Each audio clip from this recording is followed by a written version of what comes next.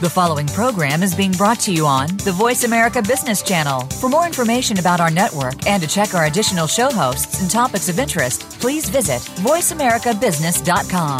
The Voice America Talk Radio Network is the worldwide leader in live Internet talk radio. Visit voiceamerica.com. The views and ideas expressed on the following program are strictly those of the host or guests and do not necessarily reflect the views and ideas held by the Voice America Talk Radio Network, its staff, and management.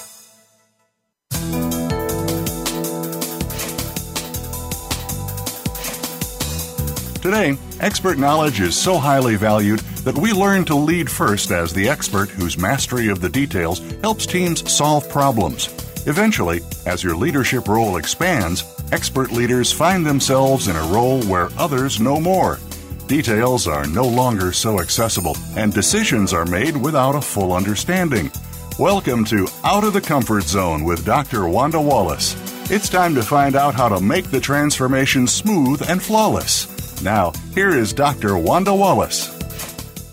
Welcome to the show. We're glad you're with us. Today, we're going to be talking about energy. Now, have you ever noticed that the greatest leaders, the ones that we really admire, one of their qualities is they just seem to keep their level of energy up. In fact, the research has backed this up from decades ago, that people who are good leaders tend to have high levels of stamina.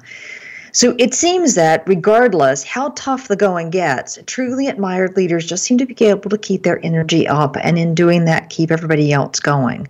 So what is it that they do that the rest of us don't do?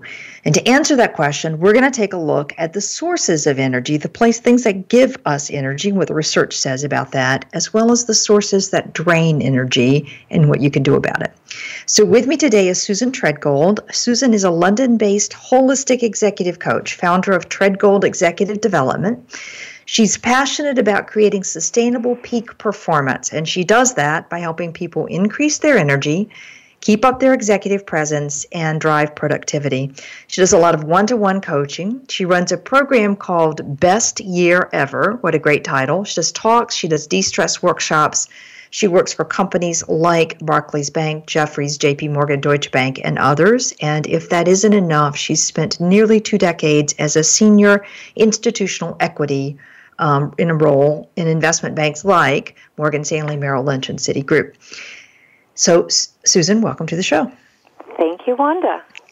Okay, energy. I can't wait. Something we all need more of. So tell me about energy sources.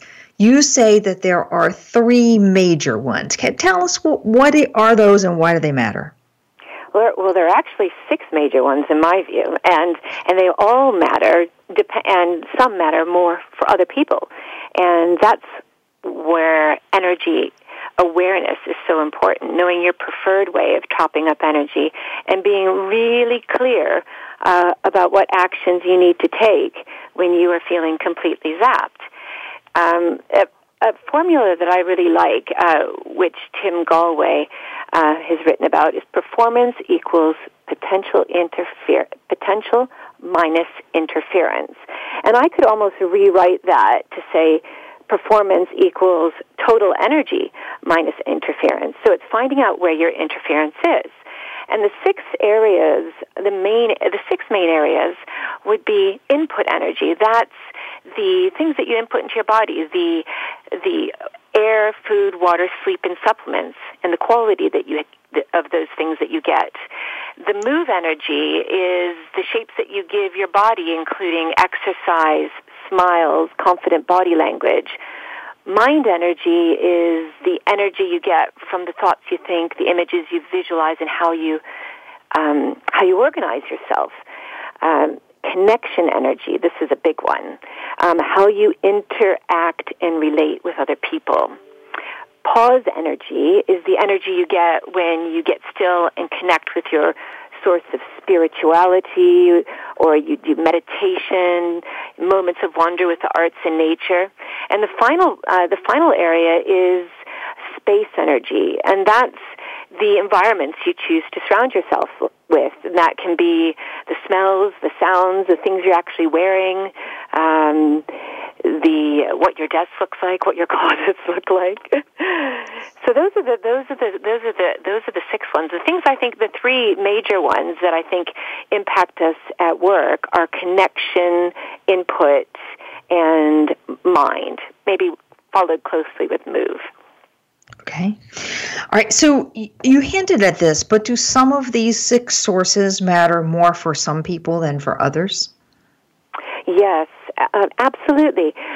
When I work with people, I form an energy engagement wheel, and I talk to them about, on a scale of 1 to 10, what does your input energy look like? So I find that a lot of people I coach, they want to make changes, but they're so exhausted and burnt out, they can't make the changes that they want. And one area that I see a lot of is what I call input energy. They are surviving on lunches at their desk, 4 hours of sleep. They're not getting out into fresh air. They're dehydrated. Sleep, research shows, is the number one thing impacting people's health. And 3/4 of adults out there do not get enough sleep. So I know that this is a good one. Let's spend just a couple minutes on sleep, because we all have way more to do than can be done in any 24-hour period. I know I have in my life tried to wean myself systematically off of 8 hours sleep and try to get down to 6. It doesn't work. I can guarantee it doesn't work. Don't do that. But a lot of people try it. So kind of just hit the highlights of the research that's saying why this sleep thing is so important for us at the moment. Well, research shows that getting less than 6 hours of sleep per night is the biggest predictor of on-the-job burnout. So it's really time to wake up and go to sleep. The research shows that if we get good sleep, it improves our motor skills, our decision-making, our memory, our reaction times, our stress hormone level, our immune system. I mean, pretty much everything is better when you sleep. The body is detoxifying itself. The brain is replenishing itself with oxygen. There was a study reported by Project Energy in New York, and they had a group of mice. One group of mice were given no sleep for 21 days, and another were given no food. And at the end of the 21 days, you had one group of skinny mice and one group of dead mice. So, aside from contributing to the Darwinian gene pool, there are so many other benefits to getting more sleep that I mentioned earlier, including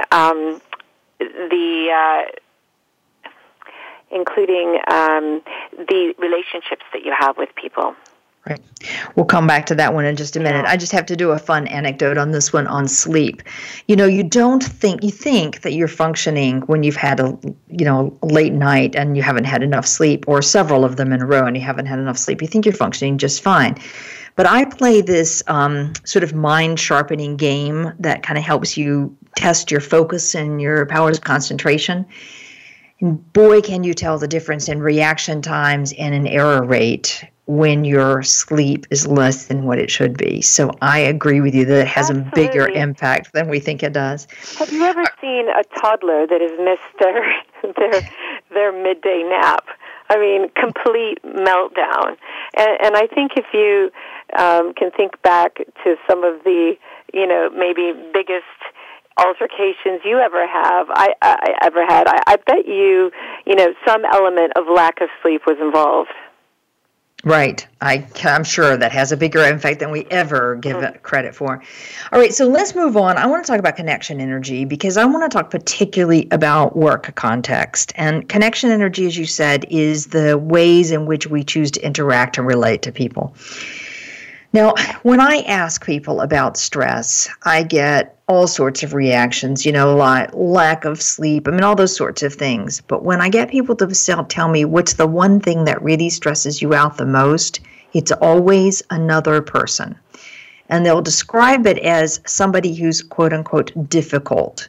But really, it ends up with somebody who just doesn't interact the way you want to interact or do the things that you want them to do, and they chew up an incredible amount of energy. Now, is that what you mean by connection energy? Absolutely. Absolutely. How you interact and communicate with others. I mean, we've all heard of energy vampires. You know, the people that, you know, you're just in their presence and you feel like your life and soul are being sucked out of you. And I think, you know, all of us are sometimes unwittingly that to other people. Even looking at Myers-Briggs and the categories of introvert and extrovert, that's where people get their energy from in that classification. So introverts get their energy from going within and being on their own, and extroverts get their energy from interacting with the external environment and people in the world. And so, you know, something not even being difficult, but just demanding excess interaction of somebody can be draining them of energy. There was a woman I used to sit next to, and she always used to send me emails. And I'm like, I'm right here. Why are you sending me emails? And as an extrovert, I found that, you know, she was denying me interaction. And then I would always, you know, look over to her and ask her what she thought about things. And that would drive her bananas. She, you know, I would look at her and think she was doing nothing, but she was thinking about things, which is what introverts like to do, to energize. And I would keep interrupting her thought patterns. So, you know, to get the most out of her, I ended up sending emails to her. And on my colleague on the left, I would go blah, blah, blah, and, you know, chat things through. And if I wanted to ask her something, I would email her back, even though she was sitting 2 feet from me. So I mean, Myers-Briggs, so extrovert and introverts. And just to repeat, extroverts are people who get to their energy, who re-energize by talking, interacting with the world at large. And introverts are people who re-energize, get their energy from time to be able to pull inwards, to think about their thoughts and processes. I, too, am an extrovert, Susan, and I have to tell you that learning to deal with an extrovert takes more energy than you can imagine, because the more I put out, the more I kind of go to them and try to get a reaction from them and get a response from them and read their facial expressions and what are they thinking, the worse it gets. And so it's literally about training yourself that this person isn't just trying to frustrate you. They have a different way of processing. I'll give you a second one for me that is, for me, a big energy drain from people, and that is Myers-Briggs also on the NS scale. So N meaning big picture, intuitive, and S meaning detailed, in my view, in the weeds. You can tell which side of that scale I sit on. I'm a big intuitive person. Somebody who is trying to drag me into the micro details just gets on my nerve. I want to start at the big story, then I can go down to the detail. But the other person wants to start at the detail, and then they'll get to the big picture, and it can just be frustrating. Absolutely. So, what's your advice for dealing with people who are annoying for whatever the reason is that they're annoying? Oh, I have lots of advice. One of them comes from it was a personal story. Taking, for example, that introvert-extrovert, I used to have team meetings, and I was setting up lots of things and putting lots of new processes into place. And normally I would ask all my team members for their input in advance, their agenda items, and, you know, I would forward them to my PA, and she would type up the agenda, and I'd pick it up on the way to the meeting. So everyone would be seeing the agenda for the first time. And invariably what would happen is we would have to brainstorm some ideas, and, you know, that's a nightmare for introverts, and I didn't really understand that at the time. And so I would only have the same people contributing over and over again, and we would agree a course of action, half of the room remaining silent, because about half of the population is introverts, half are extroverts. And I'd get back to my desk, and either 2 hours or 2 days later, I'd get an email, the preferred form of communication of introverts, saying, I've been thinking, I think we should do this and not that. And it would be a clearly superior idea. And And so I would waste time, energy, and credibility undoing what I'd already done to implement this better idea. And I used to ask people, well, why didn't you say that in the meeting? And they would say, I had to think about it. And so once I thought about it, I thought, well, what could I do to make this better? And so I started getting people's agenda items the night before and had it all typed up and distributed the night before. And the funny thing happened, it didn't just help the introverts think things through better, it also kept the extroverts from boring everybody by thinking aloud with their half-baked ideas. So I was shocked the first time I had this. I had the team meeting with the agenda the night before. It was like having a completely different team. I had full participation, and more importantly, the decisions that we made were, we stuck with them. I didn't get the 2 hours or 2 days later email, and I think everybody was really, they were much happier. Just making sure that people have the chance to think about it before they come to the meeting improves the quality of the input that they give. Do you have any other suggestions for how to deal with some of these more frustrating, annoying people, regardless of the cause? Yes. I think the starting point is that annoying people are inevitable, and not to take it personally. 9 out of 10 times it's not about you. And don't try to be a mind reader. If you don't understand their behavior, be curious in a non-judgmental way instead of making up stories in your head. For instance, have you ever, are you familiar with Byron Katie's work? No. The work. She asked these 4 questions, which are brilliant. She asked first, is it true? Right. If no, then say, how do you react? What happened? Let me just take you through it. Is it true? Can you absolutely know it's true? How do you react? What happens when you believe that thought? And fourth, what would you be without the thought? So taking for example, we make up so many stories around things. Like, for instance, my husband forgot my birthday, therefore he doesn't love me. Or you can rephrase that, wow, someone who loves me forgot my birthday. I hope he's okay. So the stories you make up, and you're trying to mind read about what's happening. Just ask yourself, is this true? Can you absolutely know it's true? How do you react when you have that thought, thinking my husband doesn't love me because he forgot my birthday? And what would I be without that thought? Well, maybe I'll go on to think about a more positive way of reframing that. Okay. That's very good. That's one way of dealing with it. I also find that we often get annoyed with people because they may have a quality that we unconsciously dislike about ourselves. And this is an ironic one, and I'm going to make a big admission here, and I'm not going to... and hopefully my husband's not listening to this call, but my greatest quality is not being on time.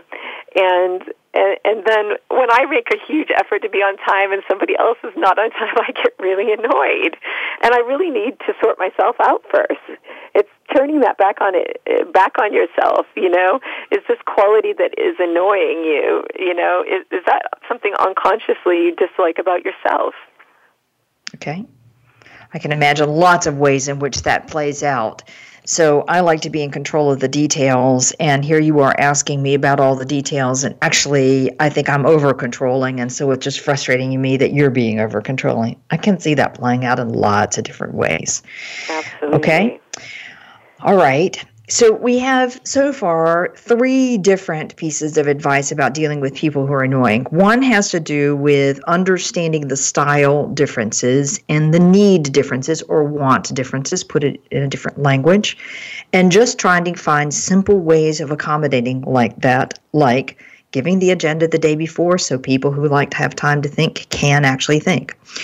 2 is not trying to be curious and to be non-judgmental, so that you try to understand what is really going on, rather than just leaping to that decision that it means something about me that it may not mean. And you have a great set of questions to ask for that one.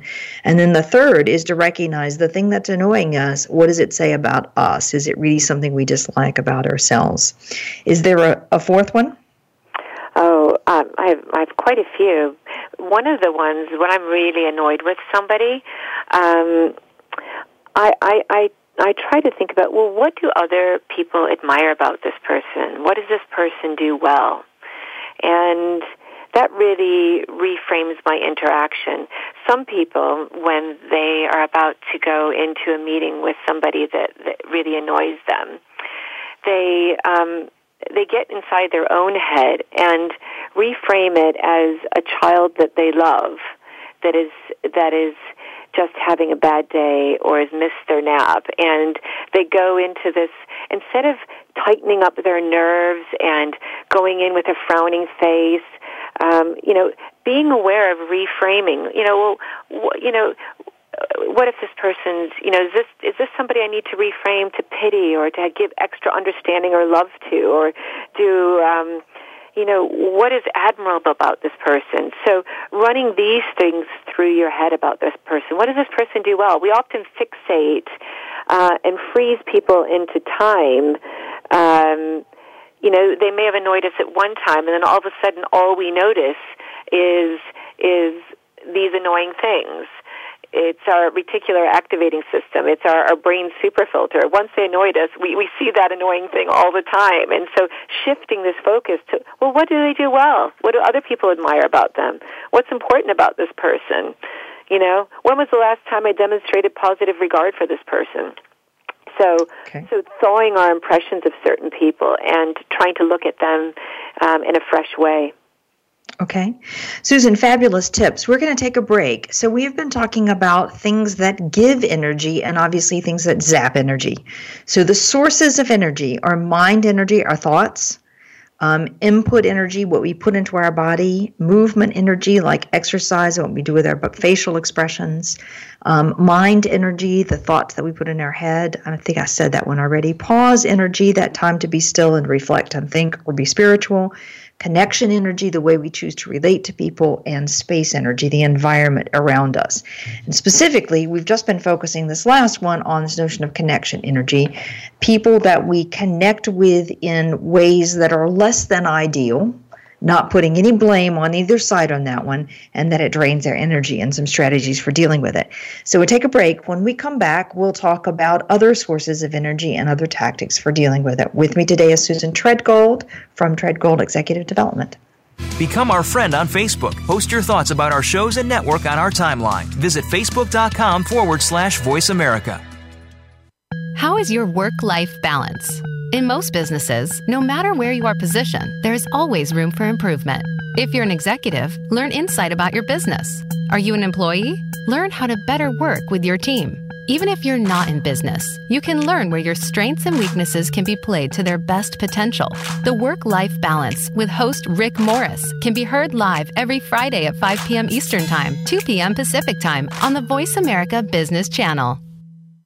If you want more information on the coaching and seminars we offer, go to our website at www.leadershipforuminc.com. If you are interested in finding out more, you can also purchase a copy of the forthcoming book or any of Dr. Wallace's current books by clicking on the links under the Resources tab on our website at www.leadershipforuminc.com. You're also sure to find some handy links, videos, and more to help you create a winning strategy for your organization. Leadership Forum Inc., helping organizations get it and keep it. What does a visual workplace mean to you? How does it contribute to operational excellence? And what steps do you take to put it powerfully in place? Listen to The Visual Workplace, Work That Makes Sense, to find out.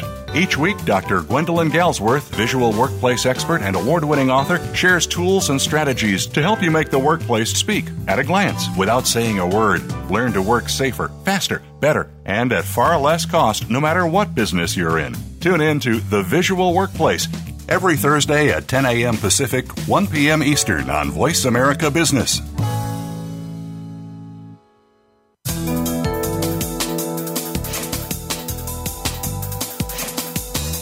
You are listening to Out of the Comfort Zone. To reach Dr. Wanda Wallace or her guest, call into the program at 1-866-472-5790. Again, that's 1-866-472-5790. You may also send an email to wanda.wallace@leadershipforuminc.com. Now, back to Out of the Comfort Zone. Welcome back. With me today is Susan Treadgold. Susan is a holistic executive coach based in London. She's passionate about creating sustainable peak performance by helping people increase their energy, improve their executive presence, and ultimately improve productivity. She does a lot of one-to-one coaching. She runs a Best Year Ever program. She does talks and de-stress workshops for a variety of companies. And before doing all of this coaching, she was held senior institutional equity roles at a variety of investment banks. So, Susan, we have just been talking about the sources of energy, and one of those in particular, too, that we just focused on was the notion of input energy, which means the power of sleep and the importance of sleep for everything: motor skills, decision skills, immune system, reaction time, everything you can imagine. We were also talking about connection energy, the ways we choose to interact, and recognizing that one of the biggest energy zappers at work has to do with people that annoy you.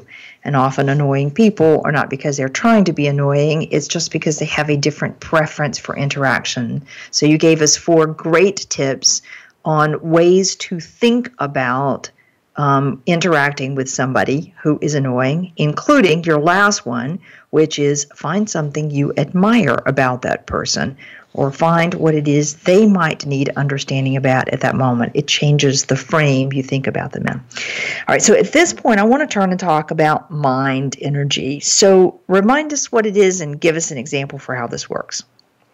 So those are the thoughts you think, the images you visualize, and how you choose to organize yourself.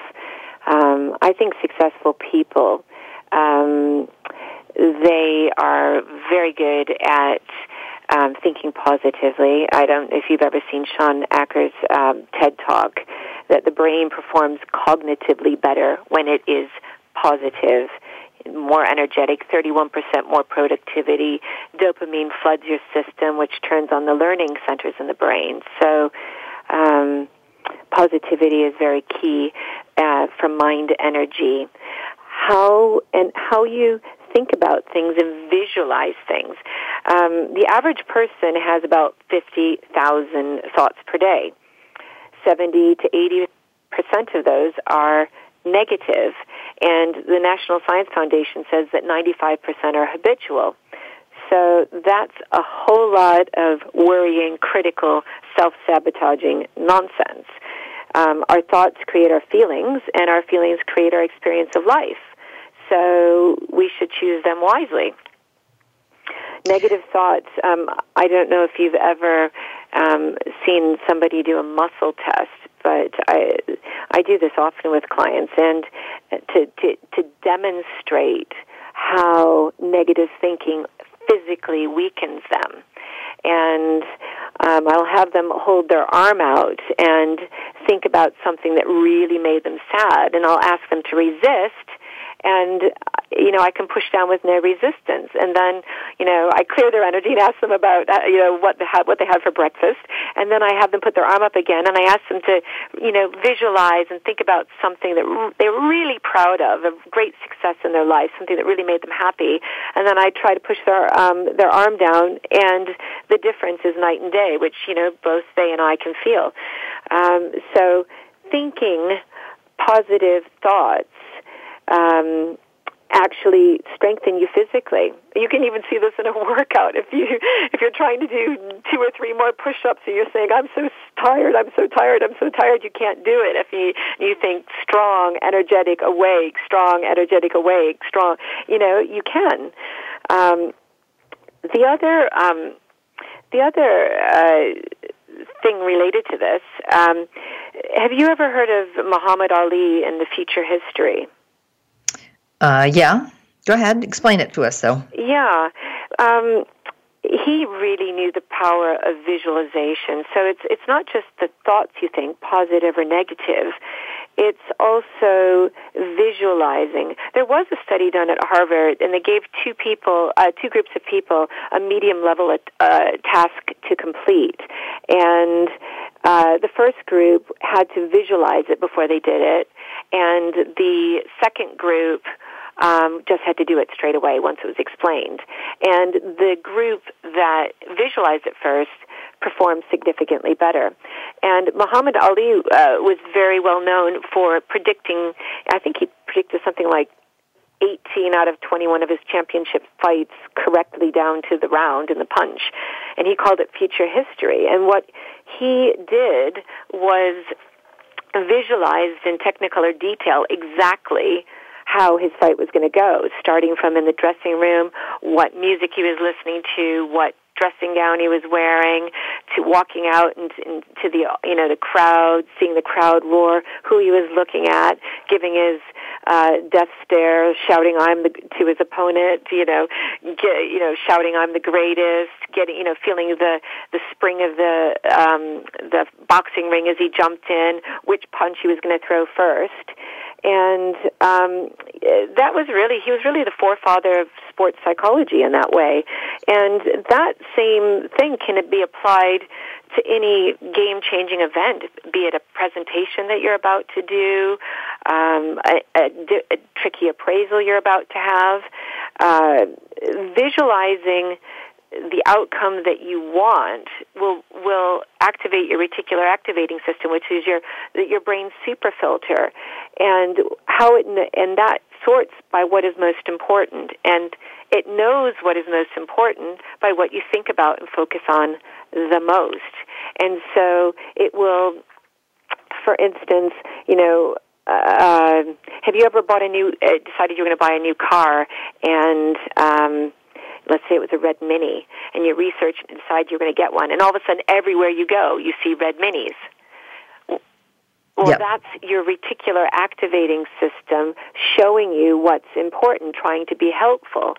So Muhammad Ali and people that visualize what they want, if they're very clear on what they want, their reticular, their retina activating system will start showing them resources and things to help.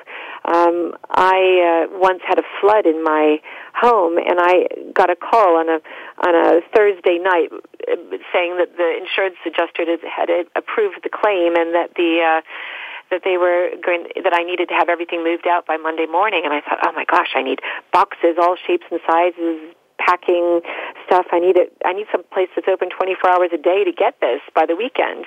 And as I was driving to work the next day, I was at my first stoplight, not 500 meters from my home, and I see a billboard, safe storage, boxes, hanging wardrobe boxes, packing tape, all your needs, open 24 hours a day, 7 days for your convenience. And, after I asked them, are you new to the area? No, ma'am, we've been here for 10 years. But that billboard is new. No, ma'am, it's been there for 3 years ago, for 3 years. So we distort and delete. And when you focus clearly on what you want, you will start seeing those things that will help you, which is why it's also so positive to be, so important to be positive.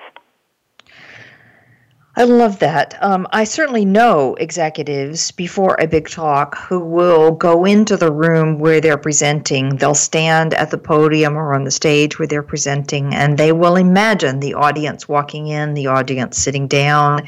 They'll imagine themselves giving the talk. They'll imagine what it's going to feel like. They'll imagine the questions.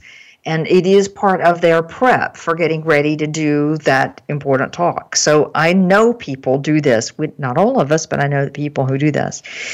So you said mind energy is about the thoughts that we think, the images that we visualize, and how we organize ourselves. What do you mean by how we organize ourselves? How we organize ourselves can have a big impact on our energy. So let's give the example of... successful people work in automaticity as best they can. And let me give you some examples of that. Like making things, particularly things that don't interest you or that you dread or you aren't naturally drawn to find a way of making them automatic. and University College of London shows that it takes 66 days on average to automaticity. That's when a new habit or behavior becomes more uncomfortable not to do it than to do it. And I'll give you an example. I was on a panel with Lady Barbara Judge the other day, and she was saying that she only ever wears black suits and white blouses. And I said, well, why is that? And she said, first of all, I want people to notice what I'm saying, not what I'm wearing. And second of all, related to the energy, she said, I'm far too busy to spend time worrying about what to wear every day. So she has an entire wardrobe of, black suits and different white blouses. And so that's something, worrying about what to wear, that de-energizes her. So she has found a way of making that automatic, that she wakes up in the morning and then she has more energy to do things that she enjoys doing, as opposed to wasting them on something that de-energizes her. I love that. There have been a bunch of books recently about habit. One of my favorite ones is called Habit, and basically practices for how do you create new habits. And the same idea there is that the more habits you have, the less time and attention and brain power it uses because it's automated. Very good. Okay, Absolutely. so Susan, the next question. You said, I love this quote, that the estimates are that we have 50,000 thoughts a day. 70% of those are negative and 90% of those are habitual. How do we get rid of those negative thoughts, or what do we do with them? How do we change that pattern? Well, first of all, I think it's becoming aware of them. I watched a Dove commercial the other day, and they had these two actresses write down, every time that they had a thought about their appearance, they had to write it down, what it was, in a journal. And then these two women, these two actresses, met up in a public cafe, and they had to say to each other what they had written down in their journal. And they would say, well, wow, a lot of your gray hairs are showing today. Wow, you look particularly fat today. And they would say all of these things, and these are things that you would never say to someone else. So why would you say them to yourself? It's bringing that awareness. And a lot of people don't understand that they have another little voice. And I used to, many years ago, I had a job I hated, and every morning the alarm would go, and I became aware that I was saying, I'm so tired, I hate my job, my boss is so unfair, my colleagues are so rude, and I would repeat this every morning, not even, hitting the snooze button 3 or 4 times. And once I learned this pattern was, exhausting me and creating all this negative energy in my life, I simply shouted it out, really. I got out of bed, and I would choose a different thought. I would say, I'm wide awake and I love my job. And those are affirmations in a way. It's stating, whether it's true or not, it's a belief that I want to have. And every time that negative self-talk would come in again, I would just say, I'm wide awake and I love my job. And so a negativity detox is something great. So that long-suffering colleague that sat next to me, we decided to do a negativity detox challenge, and we had to put a coin in a jar every time we complained about something, blamed somebody, or whinged or gossiped. And that first couple of days, it was like ding, ding, ding, ding, ding, ding. And by the end of the week, we had slowly started getting the hang of it.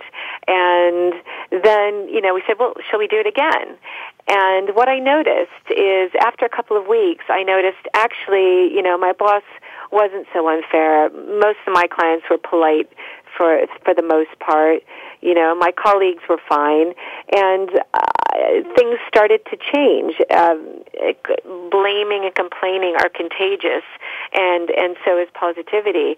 And this continued on, and, after a couple of months, my client rankings started rising again, and a few months later, lo and behold, I got a massive promotion to a job I preferred, merely by auditing those thoughts. Love that story. Barbara Fredrickson's research is one that I often cite, and so do others, have this 3 positive things exercise, which is every day. Just notice 3 concrete, specific, positive things that happen in the course of the day instead of all the negative stuff. Write it down and tell somebody about it. That, too, is another way of changing your mood. I like your negative detox with the coin jar every time you think a negative thought. Complain, gossip, whinge, or blame somebody. I think that's fabulous. I love that one that you said. A success journal is brilliant like that. Even if you can just, like you said, keep that success journal. You can look back at it to give yourself an energy boost. And it's a great way of raising your presence and sharing your successes. Particularly women find it very difficult to share what they're doing well. And so writing those things down, and even at the end of the week saying, okay, well, who needs to know about this? Yeah. That's an easy one, and we forget about it. I will confess that every time somebody sends me a lovely complimentary note or an email on something that I have done that they found particularly valuable, I stuff it in a file so I can go back and read it when it's a bad day. It's incredibly helpful just to refocus your time and energy. All right, we're going to take another break. With me today is Susan Treadgold. Susan is a London-based holistic executive coach that really helps people think about how to increase their energy, improve their executive presence, and their productivity. The thing we've been talking about in this segment is really mind energy, the thoughts that you think, the images that you visualize, and the way you organize yourself. And the kind of things that stand out for me are, 1, being aware of the negative thoughts as they're coming in so you can replace them with something else. 2 is the power of visualizing, particularly visualizing success. And 3 is this notion of automating things that drain energy from you so you spend less time and focus on it. So when we come back, I want to talk about move energy and executive presence. We'll be right back. Follow us on Twitter at VoiceAmericaTRN. Get the lowdown on guests, new shows, and your favorites. That's VoiceAmericaTRN. If you want more information on the coaching and seminars we offer, go to our website at www.leadershipforuminc.com. If you are interested in finding out more, you can also purchase a copy of the forthcoming book or any of Dr. Wallace's current books by clicking on the links under the Resources tab on our website at www.leadershipforuminc.com. You're also sure to find some handy links, videos, and more to help you create a winning strategy for your organization. Leadership Forum, Inc., helping organizations get it and keep it. Your entrepreneurial vision has taken hold. Your business is growing. It's everything you hoped for. Or is it? With growth comes bigger headaches, more hiring, more capital, more customers to satisfy, more employees to manage, more plates to juggle, and more demands on your time. Get off that merry-go-round now. Tune in to The Business Edge with Marcia Zeidel. You'll meet street-smart entrepreneurs and business leaders sharing their success stories as well as practical solutions to the unique challenges faced by growing companies. Heard every Friday at 3 p.m. Eastern Time, noon Pacific, on the Voice America Business Channel.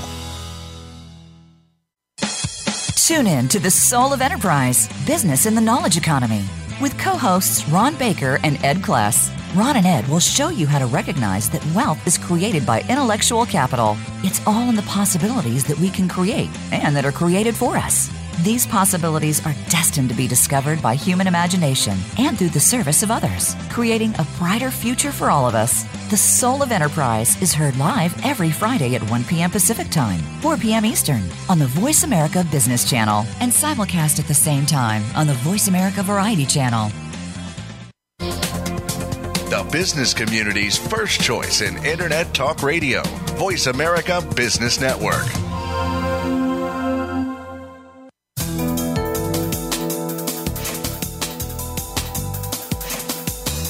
You are listening to Out of the Comfort Zone. To To reach Dr. Wanda Wallace or her guest, call into the program at 1-866-472-5790. Again, that's 1-866-472-5790. You may also send an email to wanda.wallace@leadershipforuminc.com. Now, back to Out of the Comfort Zone. Welcome back. With me today is Susan Treadgold. Susan is a London-based holistic executive coach who is passionate about creating sustainable peak performance by helping people increase their energy and their presence. We've been talking about the sources of energy and the things that drain energy, and importantly, how to get focused on rebuilding or boosting energy rather than just living with drain. So a whole host of things that we've talked about, including connection energy, input energy, mind energy, and I want to move now to move energy, particularly because that has an impact on presence. So Susan, tell us how this works. Well, move energy, that's the shapes that we give our body. That can be in terms of exercise, it can be the smiles, and then it can be our body language. Body language is very important with executive presence. Having a good posture sends out confident alpha signals. If you look in the animal kingdom, the largest animals, the alpha animals, they take up space, and taking up space also send signals to yourself to make you in turn feel more confident. So it gives people the impression that you're more confident. So broad shoulders, standing up straight, owning your space, versus someone who has scooted away from the meeting table, are hunched over, taking notes on their lap, which is, it's the fight or flight. That is flight. That is moving away, and it'll also make you feel less confident. Great. I love that. Good posture. I look at so many young girls, particularly, older too, but a lot of younger girls and younger guys who work so hard, care so much about their looks, and their posture is awful. And it just would make an enormous difference in how we react to them if they would just use good posture. So I know exactly what you mean. And Amy Cuddy's research around the power of power poses. Yes, absolutely. That sounds like a very similar thing in that you are taking up more space and you're using a really strong posture, and that also has you come across as more confident.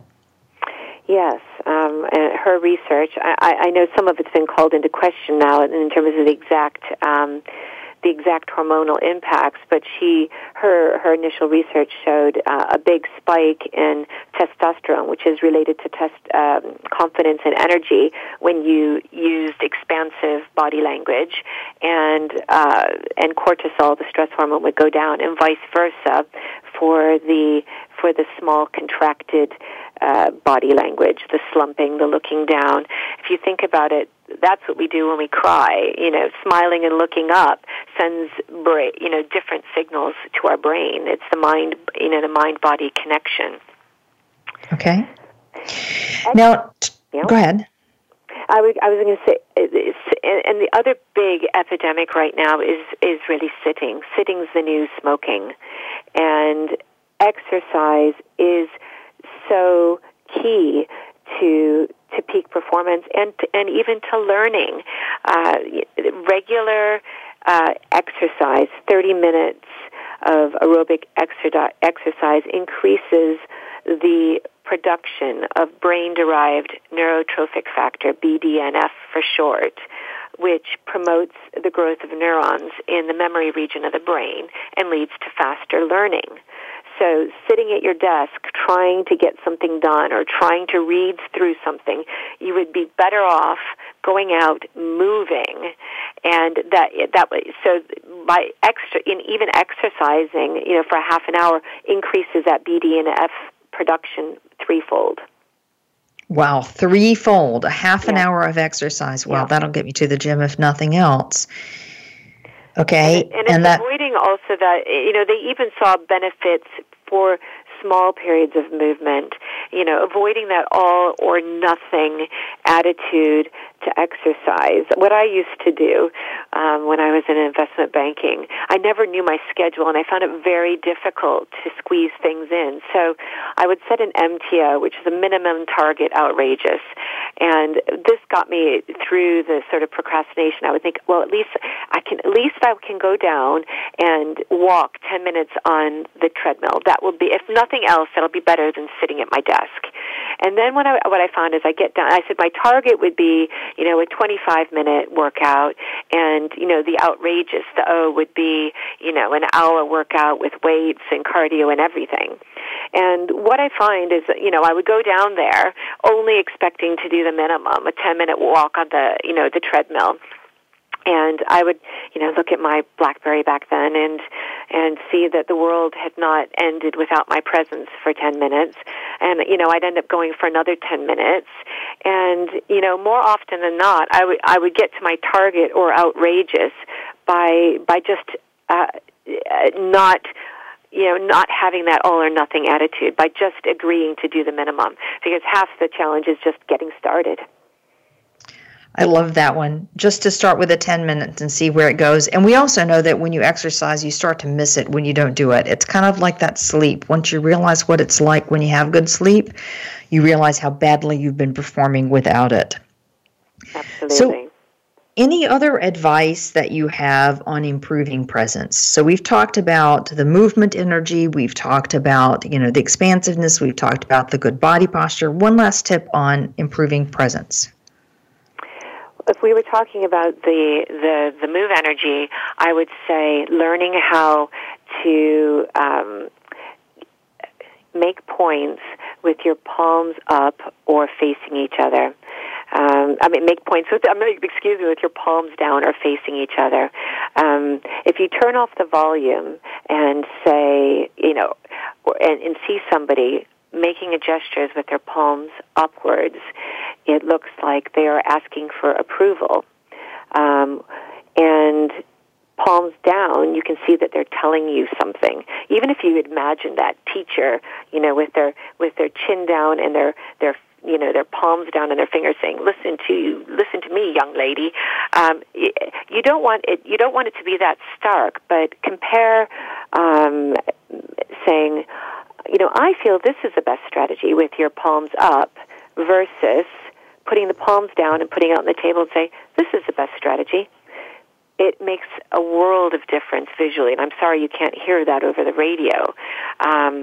But concentrating on making not having the palms up when you're wanting to make a serious point, that can be welcoming or seeking approval. Okay. I love that one. I hadn't thought about that one. I know that what my favorite posture for people sitting at the table is to sit upright, sit square on the table, and be a bit expansive, which is put your arms out on the armrest and your hands down a bit on the edges of the armrest. And what that does is it gives you all of the things that you've just talked about in one simple, straightforward movement.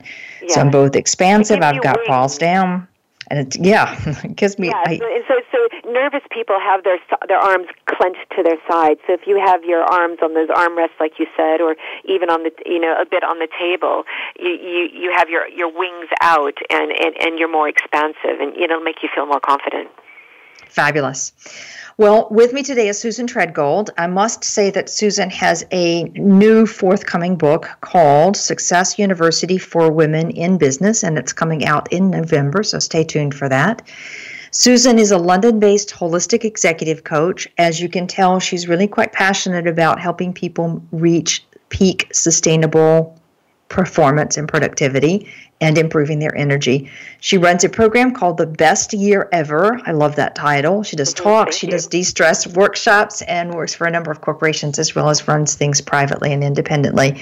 And I haven't mentioned, she also writes a blog called Take Action Tuesday Tips if you're looking for more insights on exactly these kind of ideas. As I take away from today, there are 4 things I'm really focused on. One is I want to get rid of the energy zappers, which means I have to find ways of rebuilding my energy. Number 1, sleep more. Number 2, change what I expect or think about or see in other people and let them be who they are and find the good in them. in spite of how annoying I might find them at times. 3 is my mind, controlling the thoughts, being more positive, more visualization, and more habitualization.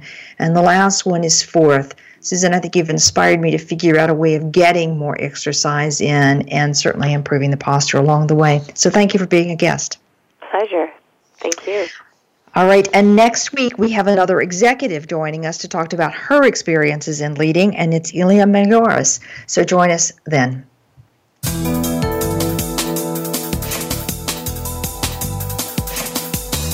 Thank you again for joining us for Out of the Comfort Zone. Tune in again for another edition with Dr. Wanda Wallace next Friday at 11 a.m. Pacific Time and 2 p.m. Eastern Time on the Voice America Business Channel. Take charge this week.